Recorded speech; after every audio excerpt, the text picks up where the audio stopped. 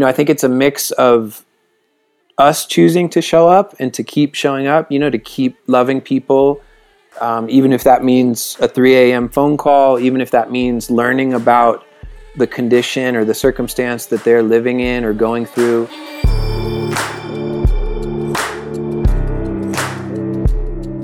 Hi, friends. This is the Let's Give a Damn podcast, and I'm Nick Lapara. Thanks for choosing to listen to us right now, right in this very moment. There are a bajillion podcasts out there, and you came here. Thanks so much. I mean that from the bottom of my heart.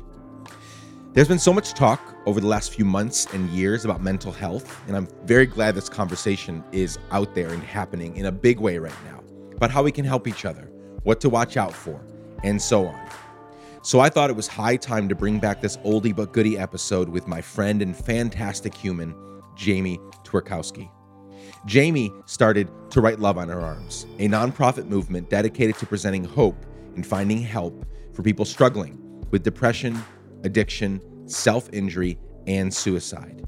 They have been a beacon of hope for millions of people over the years, and they continue day after day after day to inspire, educate, and help so many. And the beautiful thing is that the work that Jamie and the team have done and are doing has made its way into the very inner circle of my life, people that I love very closely in my family and in my immediate community friends circle have tried to take their life and have been afflicted with depression and have harmed themselves in so many different ways.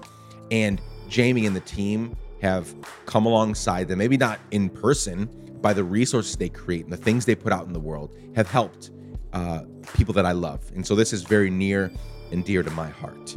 We first ran this episode on March 10 of 2017, just a few short months after bringing this podcast into the world to you. I hope you enjoy it. Let's go.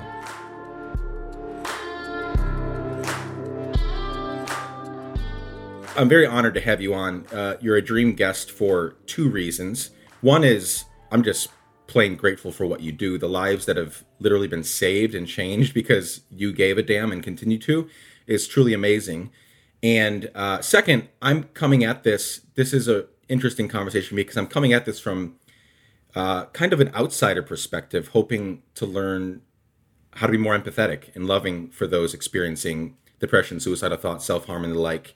Because, we'll get into this more in the conversation, but I don't know what that's like. I have people very close in my life that do, but as I look back on my life, I don't know that and I mean this honestly, unless I misunderstand what it is, I don't know that I've ever experienced depression in my life. I just am kind of an opposite.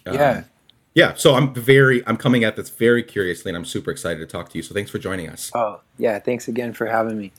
Cool. Well, I'd like to get right into it. I'd like to actually reverse engineer our talk a little bit, if I may. Let's start with what you do, and then later on in the conversation, we'll go into who you are, your story, and your upbringing. Yeah. So let's first talk about To Write Love on Her Arms. You didn't set out to start a nonprofit, from what I understand. So tell us how the whole thing started. So back in 2006, I was actually working as a sales rep for the clothing brand Hurley. And at the time, I thought that was my dream job and thought that was going to be my career and my future. And I was introduced to a girl named Renee Yohe, who quickly became a friend. And when I met Renee, she was struggling with drug addiction, depression, a history of self-injury, and we would later find out there had been multiple suicide attempts. And the friend that I was living with, his story involved addiction and recovery, and he was in a very healthy place as I was getting to know him. And so he really became sort of a big brother to Renee.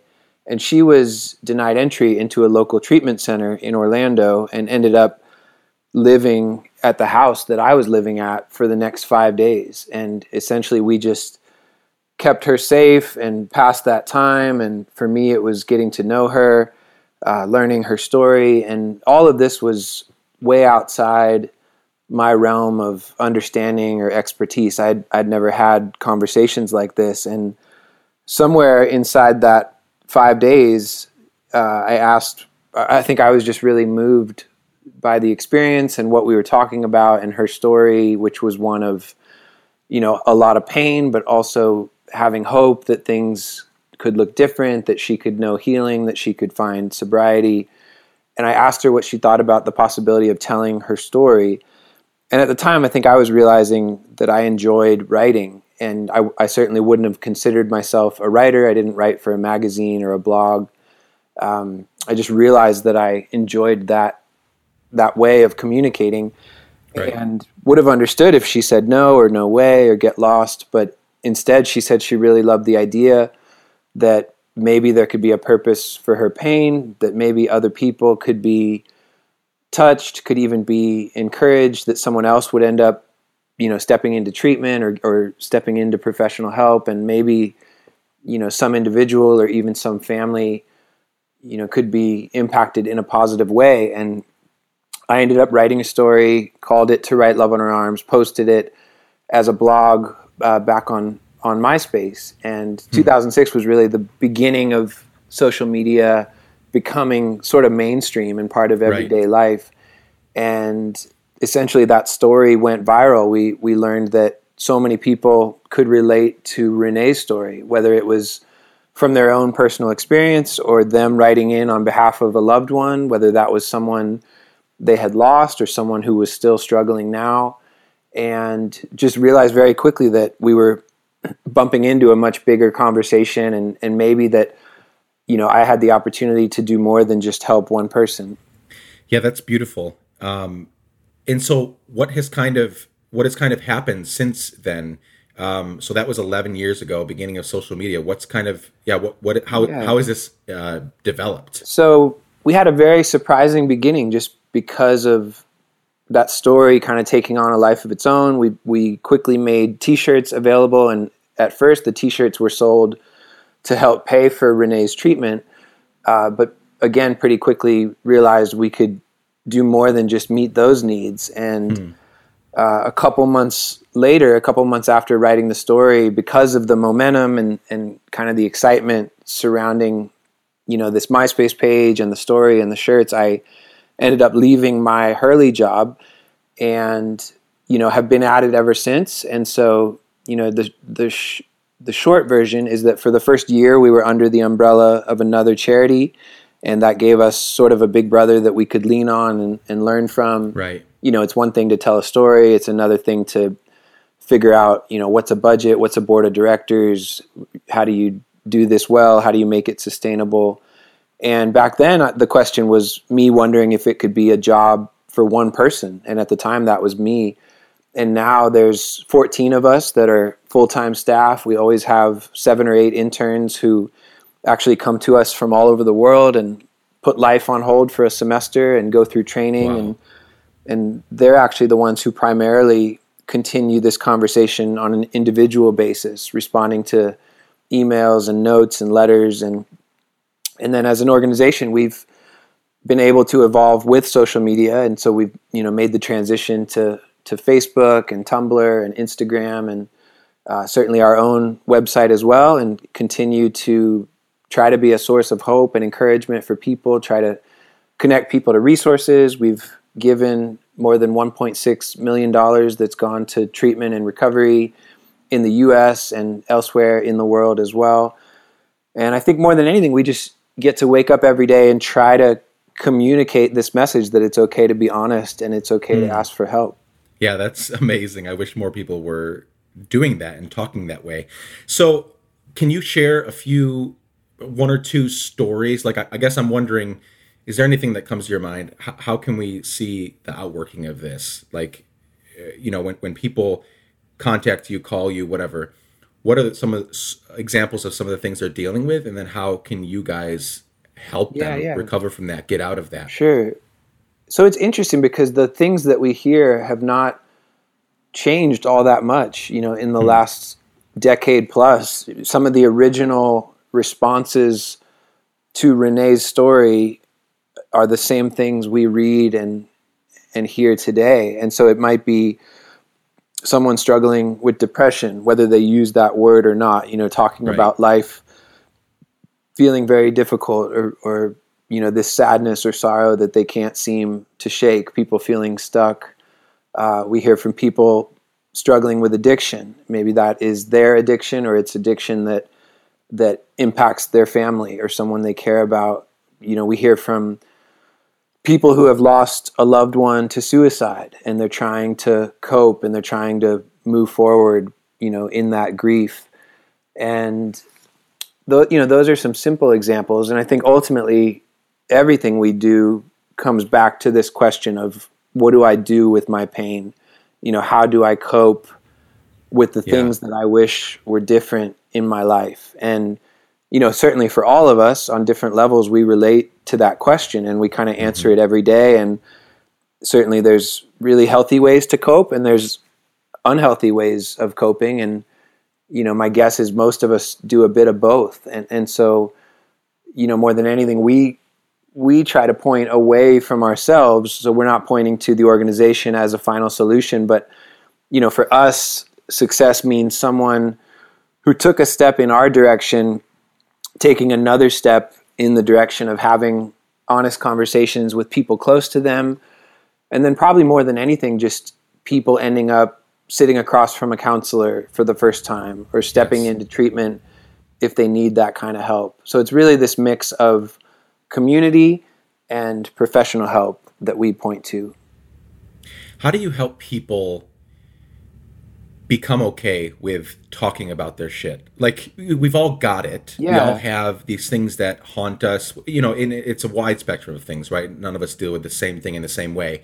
But how do you, I've always tried to live that way and encourage other people to live very honestly, because, we all try to put on this front, especially on social media. We always talk about where everybody puts their highlight reel there, and then we compare it to our blooper reel and we feel like bad about ourselves. Yeah. So how do you personally, as a leader, as the founder of this organization, but also as an organization, help people become true, authentic, just sharing the bad, hurtful, hard things that are happening in life? Yeah. Well, I think there's a lot of freedom in vulnerability. And, what I've even experienced in my own life is that it's a lot harder to live with a secret. It's a lot harder to live, with a bunch of shame or a bunch of pain and to try to keep it all in. And as you said, to kind of keep it hidden. And so, and I think too, because we're constantly pushing that, I think we present it as an option to people. And I think, people might take a small step in our direction, whether that's sending an email or even responding, maybe it's a comment on our blog. But I think as people begin to open up and begin to be honest, it feels really good. And I think also they see other people doing that, and hopefully they see us posting stories of people doing that, of people choosing to be honest about their pain and people pursuing recovery. And so I think it just feels good. And hopefully that first step, which is maybe the hardest to take, leads to a second and third and fourth step. And, I think even going to counseling can be a really good example, because that first appointment, that first time walking into a counseling office, that can be really intimidating. That might be way outside someone's comfort zone.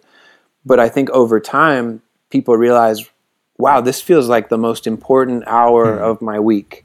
Not that it's easy or super fun, but there's a sense of progress and ultimately the feeling that it's worth it. And so I think as we present, this idea of honesty and vulnerability, I like to say that, hey, this isn't easy, but we do believe that it's worth it. I love that. I read a statistic, and it might be totally off. It might be too conservative, too liberal. I don't know. But I read a statistic that 15 million Americans that are 18 or older suffer from depression specifically. So that's not even counting the suicidal thoughts, self-harm, addiction. That's like 1 in 20 people in this country. And that's, my guess is it's more than that. And that's not including 18 and younger, which I've seen a lot of that in that age group. As I've met more people and been in more circles of influence. So that's a lot of people, and a lot of people listening. So my guess, a lot of people listening are also suffering from this in some way. What do you tell people? Like, is this something that people can? Let's take depression for instance. And again, I'm curious here. Can people control this, or is it something? Is it more like now you have it? Here's how to deal with it. Like what do you guys do in terms of approaching that, counseling people with steps forward? Yeah, so I'm obviously someone doing this work and in a way leading this work, but I'm also Yeah. someone who struggles with depression, and I have had seasons of sitting across from a counselor once a week. Last May, for the first time, I went away for a week of therapy. They told us that it was a year's worth of therapy in a week because we basically did nothing else. I have been on antidepressants for the last 5 or 6 years. And so for me, it's ongoing, and I don't know if that'll, magically not be in my life someday. And in a way, I don't give that a ton of thought because I think I kind of just try to live it one day at a time. And for some people, it we've heard stories where it's a lifelong battle, and for other people, they have this tremendous recovery, and maybe their depression was uniquely tied to a circumstance. Maybe it was a loss or a heartache, and over time they get to a place where they feel a lot healthier and a lot happier. So I think we don't want to make a blanket statement about that. I think we just encourage people to look at where they are and to get whatever help they need for however long they need it. And so, I always say these seasons of sitting across from a counselor, which tends to be, for a few months. And I think my depression is always there on some level, but I do the counseling for as long as I feel like I really need it. And then I'm able to step away. And then I also know that if I start to struggle again, or if something happens, that I can take that step. I used to take the lowest dose of the antidepressant that I'm on. And last year I went through a really hard breakup and sat with my doctor and talked to him about upping the dose, and ended up doing that. And, there's no shame. There's nothing awkward for me at this point saying those things, because they really just feel like tools that have brought some stability to my life. Thank you. That's very helpful. Yeah. So one more question of this sort before we go back into your story a little bit. So I had a friend, quick story. I grew up in Guatemala. My parents were missionaries there. And I had a friend, her name was Jimena, and she was this jolly, happy, just this pleasant person to be around, was one of our very close friends. And we took karate classes together. And one day, she didn't come. And we found out later that she tried to poison her whole family. And she tried to poison everybody, including herself. She succeeded with herself. And her family, they were able to, it was like food poisoning. She tried to poison their food, and they were able to recover from it with, going to the hospital. But she died.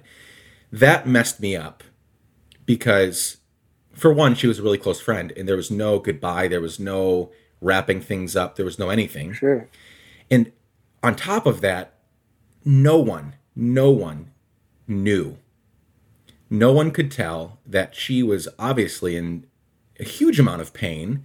Enough, and it was nothing psychological or mental. She was completely all there all the time. And then one day she wasn't. And so I guess what I'm asking is, in your experience, and I'm sorry for all these types of questions, but I'm just very curious. In your experience, how can we, for the people that do show signs of depression or self-harm or suicidal thoughts, how can we help? How can we come alongside them? And also, are there any things that we should look for? Because there were no signs with her. No one knew. Not her parents, not her brothers, not her sister, nothing. And then she was gone one day. Yeah. So I know it's a big question, but yeah, how would you help me and the audience? Yeah, no. So I think in terms of signs, something that we've heard and learned over the years is that depression is often something that sort of touches every part of life. And, it affects us socially, physically, emotionally, spiritually. And so if you see someone's behavior change for an extended amount of time, I think when you really know someone, at least to the best that you can tell when they're off or different, right? You at least maybe have a sense of, hey, they're quiet, or they're isolating, they're kind of hiding out. I haven't seen them as much. I think when there's trust built and there's a relationship, you can express that, and you can ask someone, hey, are you okay? And the hard thing, and I think you experienced, is you can't control the response that you're met with, right? You can't make them be entirely honest. You can't make them tell you everything. But we can control our action as a friend or as a loved one. We can control whether or not we keep showing up. And, so I think there's all sorts of little indicators at times. I mean, I think your story represents a lot of people who, end up hearing the news of a suicide and feel like they knew someone pretty well and were so blindsided by it. And so I think it's fair to acknowledge that so oftentimes we feel like we don't know, but I think we have to look at, whatever signs or red flags or indicators might be there. And maybe it's a situation that's less extreme. Maybe suicide is not on the table, but maybe it's just someone who's struggling, even if they're struggling for, through a breakup or something pretty typical. I think when we really know people, we earn the right to speak up in their lives, and we earn the right to ask questions and essentially to ask people how they're really doing. And in terms of advice, I think you asked about that.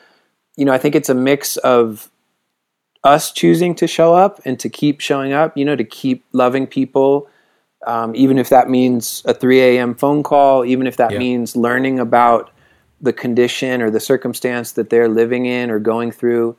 And then more than anything, I think it's just trying to be a bridge to professional help. So not thinking that we, the friend or the brother or sister or boyfriend or girlfriend, not thinking that we have to be the hero, but knowing that there's people that have devoted their lives and certainly their careers to doing this unique work. And so we end up sounding like a broken record, just encouraging people to sit with a counselor, and knowing that more often than not is a great place to start, even if they need other help after that or more help or a unique form of treatment. A good counselor can help someone begin to make those decisions and begin to process what they're going through. And so I think when you encounter someone who's really struggling, whether that's depression, whether it's grief, we love to point to counseling. In my mind, it's not so different from if your car is, if the check engine light comes on, you take it to someone who works on cars because that's what they do and that's what they know. If you can't stop coughing, you go see the doctor and you talk about that. And so when it comes to mental health, we don't think it should be any different, where if essentially that check engine light is on, you got to go talk to someone who understands how and why these things happen. Yeah, I love that check engine analogy, because what happens when we don't go get it checked out? Like something bigger happens later. Yeah, definitely. Because the symptom, it was like something was popping up saying, please check me out. And when we don't go give that thing help, it can turn into something much bigger. Yeah. And I think it's important to acknowledge, and I actually go back to my friend Renee as an example, that some of it is timing, and there's this, control is such a hard one because we want to control the response of the person we care about, right? We want them to hear our loving words. We want them to take our advice because we want them to be okay. And yet we can't control anyone else's actions or behavior. And so I think it's important for people to have grace, that I think I've heard Renee say that there were people who told her the truth and gave her good advice for months and maybe years before I ever even met her. And it's not that those people did anything wrong or that I did something great or right. Some of it was the timing that she finally got to a place of wanting that help. And something I've heard over the years that is a little bit maybe surprising or counterintuitive is if you're trying to carry the burden of someone who's struggling, it's important that you have a support system. Obviously you want them to have a support system and you want them to get help, but sometimes we forget about taking care of ourselves. And so if there's someone in your life and you're really concerned, and you're carrying the weight of that, we like to encourage someone to maybe you talk to a counselor about that, because that's a lot for you to carry as well. That's huge. That's a really important point. And I love earlier you defined love as showing up. And I recently did an interview where I was being interviewed, kind of the tables turned, and they asked that question, like, what is love for you? And the very first and only thing that comes to my mind is like number one spot is showing up. Yeah. Because you've got to keep coming back. We don't, whether it's my wife or my children or my friends or people that are part of my neighbor community or my church community, like, we don't get to decide when it clicks for them, whatever that thing is. And so we have to just keep coming back.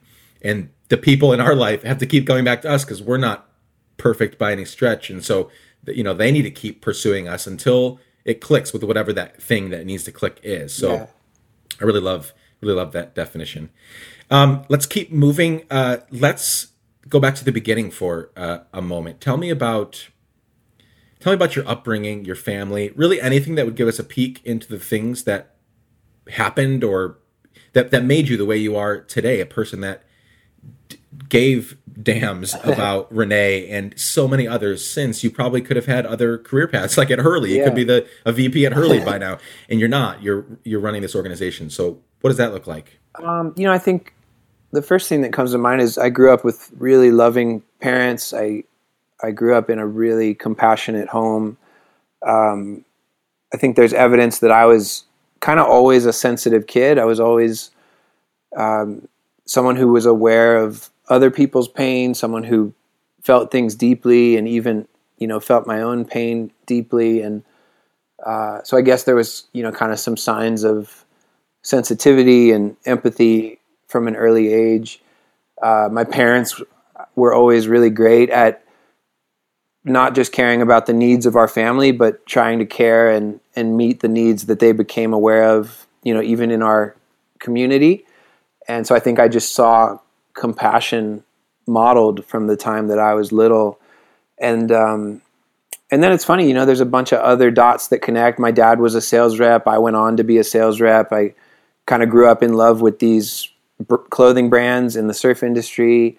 My dad loves music. He shared music with me. I became someone who loved music, and all of these things have found their way into the work that I do today. So it's not just compassion, but there's this element of t-shirts, and there's the influence and collaboration with people who make music. So I heard my mom say years ago that this organization now, it's kind of everything I ever learned about, everything I showed interest in, my whole life. And then, I kind of dreamed about working for one of those surf companies and ended up getting my foot in the door and ended up kind of getting the job I thought was my dream. And part of it, it was cool from a distance. The money was good. The freedom was good. I joke that my friends had free Hurley clothes, so it was good for them. But something felt like it was missing. Like just something felt a little bit empty for me. And I just felt like I wasn't a great fit as a person who ultimately, was driving around by myself doing sales. And I think I was interested in things that were more creative. And then beyond that, I think just things that felt more meaningful, just caring about people and their pain. And I actually lost a friend, a coworker at Hurley. He died by suicide about a month before I met Renee. And I remember, in a way, I think that was an important seed that was planted, because I just wrestled with how could Hurley as a company respond to my friend's death, and kind of wishing that I was in a position, that I had the influence or the decision making to speak into that. And interestingly enough, I couldn't decide what Hurley did or if Hurley did anything, but I think I started to dream about a brand that could really go there and that could really talk about difficult things and talk about pain and hope and preventing suicide. And you know, it's wild the way it all went because I met Renee and tried to help her, and you know, and more than anything, it's an organization, but I'm okay with saying it's a brand as well. And so all of those things, I think, you know, played a part in what I get to do today. That's really awesome. Thanks for sharing that. I'm sure the journey's not been easy. No journey ever is. And so as you have poured yourself out for this organization and people over the last 11 years, what have been some of the ups and downs? I want to, as I tell these stories, there's hard parts, there's really good parts.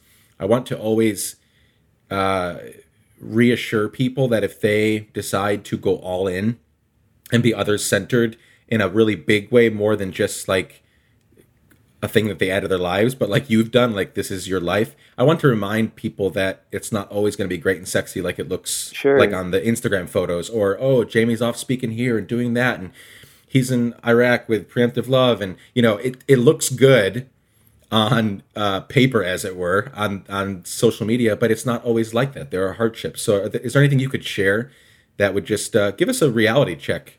Yeah. I think the early years, especially, there were a lot of growing pains. You know, this was all so far outside of my realm of expertise. You know, I definitely didn't grow up dreaming or even thinking about starting a nonprofit or leading a nonprofit. And so there was so much to learn, and, you know, just getting this thing off the ground. I like to point out, in a way, we started backwards because we had attention coming our way and we had money coming in before we had a plan, and I say we, but it was really me back then, right, knew what we were doing. And, you know, I think looking back, I wish I would have known that it was totally okay to just say, I don't know, to say, I need help. I need more help. And I think you know, I don't beat myself up for it, but there was just I guess growing pains tends to be the phrase that sticks. And, I think too, just learning the value of relationships. I've worked with some of my closest friends over the years, and thankfully, you know, most of those friendships are intact. But there were definitely times when those relationships felt strained or fractured. It can be great to work with people you love, and it can also be really hard because there's a lot at stake. And also just kind of the irony of being known for compassion and kindness and treating people really well publicly, and then having, you know, to sort of wrestle through, okay, what does it look like to lead a team, to be part of a staff, to think about others, not just in a public way, but even in a everyday work setting. You know, what does it look like to care for the people who moved to Florida to join our team? What does it look like to spend time with our interns, and things that happen quietly, you know?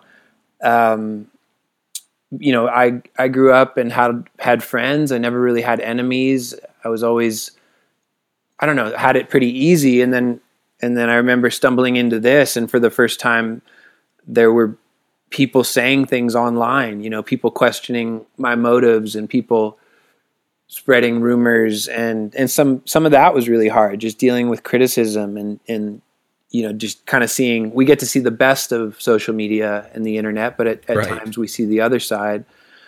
And then ultimately, I think some of that has just gotten easier over the years. I think I've done some growing up. You know, I was 26 when this started. I'm 37 now.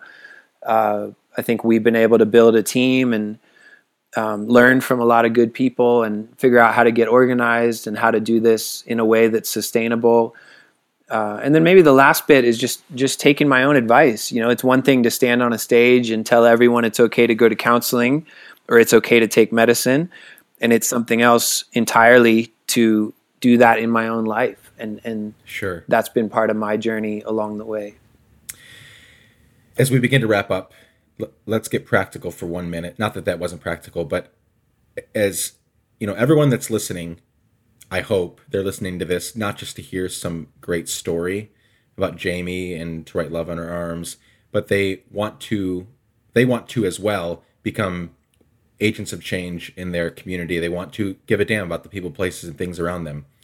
Can you give 2 or 3 practical steps for our listeners about how they can begin to do that, both just in general, but also specifically with the things that you deal with people that are depressed, suicidal, addicted, and so on and so forth? Do you have any practical steps you can give? Yeah, definitely. I get asked a lot some form of that question. And I think sometimes people look at what we're doing and they see some of the biggest moments or, some of the metrics, and they think, hey, you're doing something big. How do I do something big? And it feels really important and really healthy to remind people that this started small. It started about as small as something could in terms of trying to help one person, and after that, trying to tell one story. And I love that humble beginning. There was no whiteboard, there was no business plan, there was no 5-year plan. It wasn't even meant to be a charity. And so, this was just a situation that kind of fell into my life. And, basically because of the house that I was living at, the friend that I was renting a room from. And so I love to just encourage and maybe even challenge people to see the value in the everyday, to see the value in things that might be seemingly small, So I can really only point to my own experience, but whoever would have thought that meeting one person and having a series of conversations would lead to all of this. I never could have known or imagined that. And I just love to tell people, figure out what moves you, figure out what breaks your heart, figure out the needs that exist, maybe in your own life, in your own family, in your own community, and start there. I think a lot of us feel powerless, or like we can't do something big, or almost like it doesn't count unless the news shows up. And I don't think that's true. I think everyone has some degree of influence. If you have anyone in your life who listens to you, if you have anyone in your life who follows you on social media, you have some influence, your family, your coworkers, your roommates. And I think a lot of times people forget that they have that influence. And so I love to just encourage people to start small. If you're a college student and you don't have any money and you feel busy, you don't have a lot of free time, start with your campus, start with the building that you live in, and you never know where all of that could go. And I don't think it should be done with an agenda. If I had met Renee and in the back of my mind was wondering if someone would make a movie about it one day, that was nowhere in the equation. And so I just think we're called to not only tell good stories, but live good stories. And then I think we don't have a ton of control over what takes off or when the news cameras show up. And maybe that stuff's not that important and not really an indicator of if we're doing something that matters. I think we're just supposed to love people well and be brave and be creative and, try to use our hearts and use our minds. And I think then you never know what it's going to lead to, right? You never know how it might impact your career. And then maybe the last bit is I love to encourage people to try to do a job where you get to bring your heart to work. Life is too short to, spend 20 or 30 years doing a job that you hate. And, I'm really thankful and I'm aware that it's unusual and it's a privilege to get to do something I love. But when it comes to young people who are trying to make decisions about the future and choosing majors, I just love to encourage people not to play it safe, but to try to do something that feels meaningful and to try to do things you care about and, to take some chances. Probably maybe the biggest moment for me career-wise was quitting that Hurley job.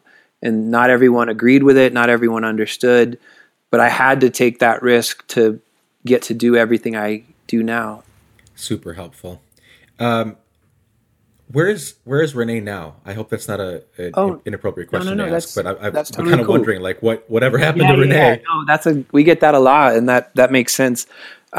She was living in Nashville for a few years, and now she's living back in Orlando. And I usually answer it in a couple ways. So there's lots of good news. There's lots of highlights. She wrote a book called Purpose for the Pain. She has a music project called Bearcat. She released an EP. We have had and still get opportunities to do events together. For a while, she would speak, just kind of tell her story in a more traditional way. And over time, she realized she preferred to tell it in the form of songs. And obviously, there's a little bit of speaking in between the songs. Maybe the biggest moment related to her was when the To Write Love on Her Arms movie came out. So Kat Dennings plays Renee in this film, and that was certainly a, who would have thought moment. And then with that, I think she would say that life has been really hard, and recovery has been really hard, and it hasn't been perfect. It hasn't been a fairy tale. There's been relapses. There's been really difficult seasons. Even with her and I, in terms of our friendship, there's been difficult seasons, and honestly, entire years where we had trouble communicating. But she's in a really good place right now. She's really healthy. She's pursuing sobriety, and then she's definitely not super hidden. She's on Twitter. She has a blog. I always just encourage people to look for her name online. It's Renee, Renee, and her last name is Yohe, Yohe. And so she's a really gifted communicator, super creative. I mentioned music. She's a great writer as well. And she's not, full time with the organization or anything like that. Obviously, she'll always be connected to what we do. She'll always have a really, vital place in our story. But it feels really healthy for her to just be an individual, and for us to do what we can to support whatever it is that she's doing. And over the years, that's been speaking and music and jewelry. And we love to cheer her on, and we're grateful that she seems to cheer us on as well. So yeah, she's doing well, but it feels important to let people know that that doesn't mean it's just been 11 years of sobriety or 11 years of awesome. It's been a roller coaster, but more than anything, I'm really thankful for where she's at now. Love that. Thank you for sharing. Before I ask the last question, I just want to take a moment to honor you for your work, your heart, your passion for hurting people, and ultimately your contribution to the world that has inspired and helped so many. I love that you've dedicated your life and your career to making the world a better place.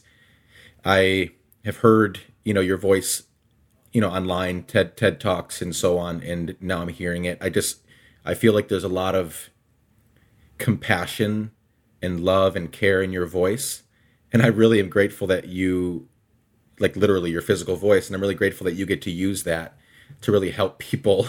I don't have the luxury of that. Sometimes I'm a very passionate person. Sometimes I am very intimidating in how I come across. But there's something about you that this is the perfect role and job for you. So I'm just really grateful for you, and I want to honor you for that. Oh, thanks, Nick.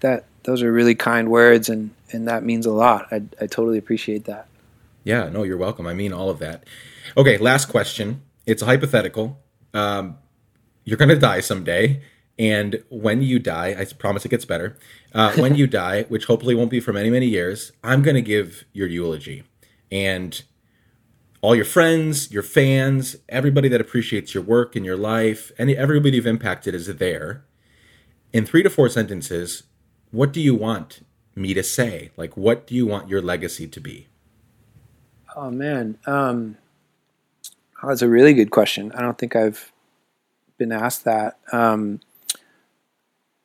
No, I'd want my friends and family to feel like I loved them well. Probably one of my favorite things in my whole life, if not, the top of the list, is being an uncle to my nephews. And they don't know if I'm successful. They don't know if I'm verified on Twitter. They don't know what any of that means.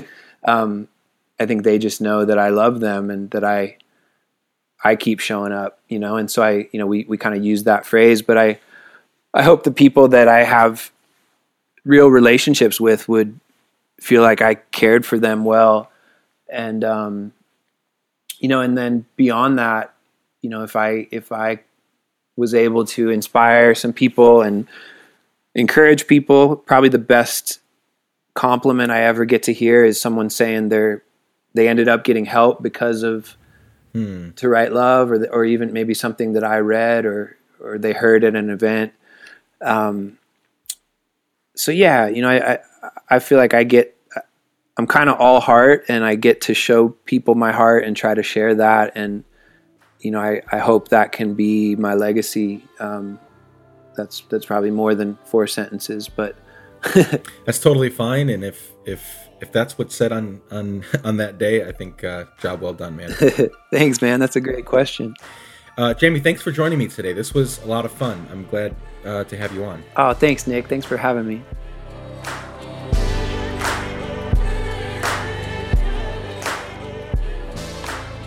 Friends, before I wrap this episode up, here's my challenge to you for this week. Right now, you know at least one person struggling with depression, addiction, self-injury, or suicidal thoughts, actions. Chances are there are several people in your community circle, your immediate community circle right now. So check in with a few folks today. Maybe it's the obvious friend that looks down and out and isn't doing well, but chances are it's a friend that looks like they have their shit together. I know this from personal experience. So check in. Let your friends know that you love them and that you're always available for anything they need. Sometimes that's all it takes. To find more information about this podcast conversation and Let's Give a Damn in general, go to podcast.letsgiveadamn.com. If you love what we're doing on the show, tell a friend.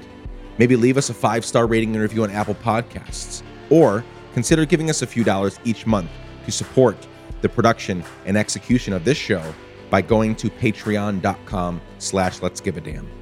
The Patreon has been sort of stagnant for a while. I'll be completely honest with you, because we're family. I actually lost someone this month that was giving us $10 per month. I'm not sure why. Much love to her or him.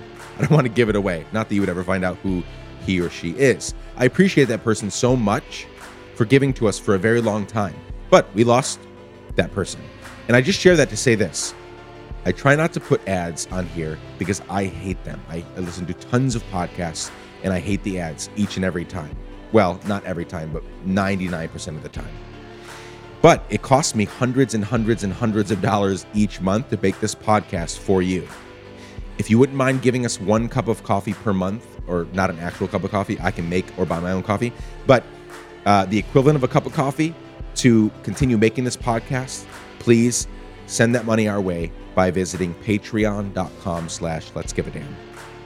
This podcast, as always, was edited and produced by the incredible Chad Snavely. The music is by our friend Propaganda.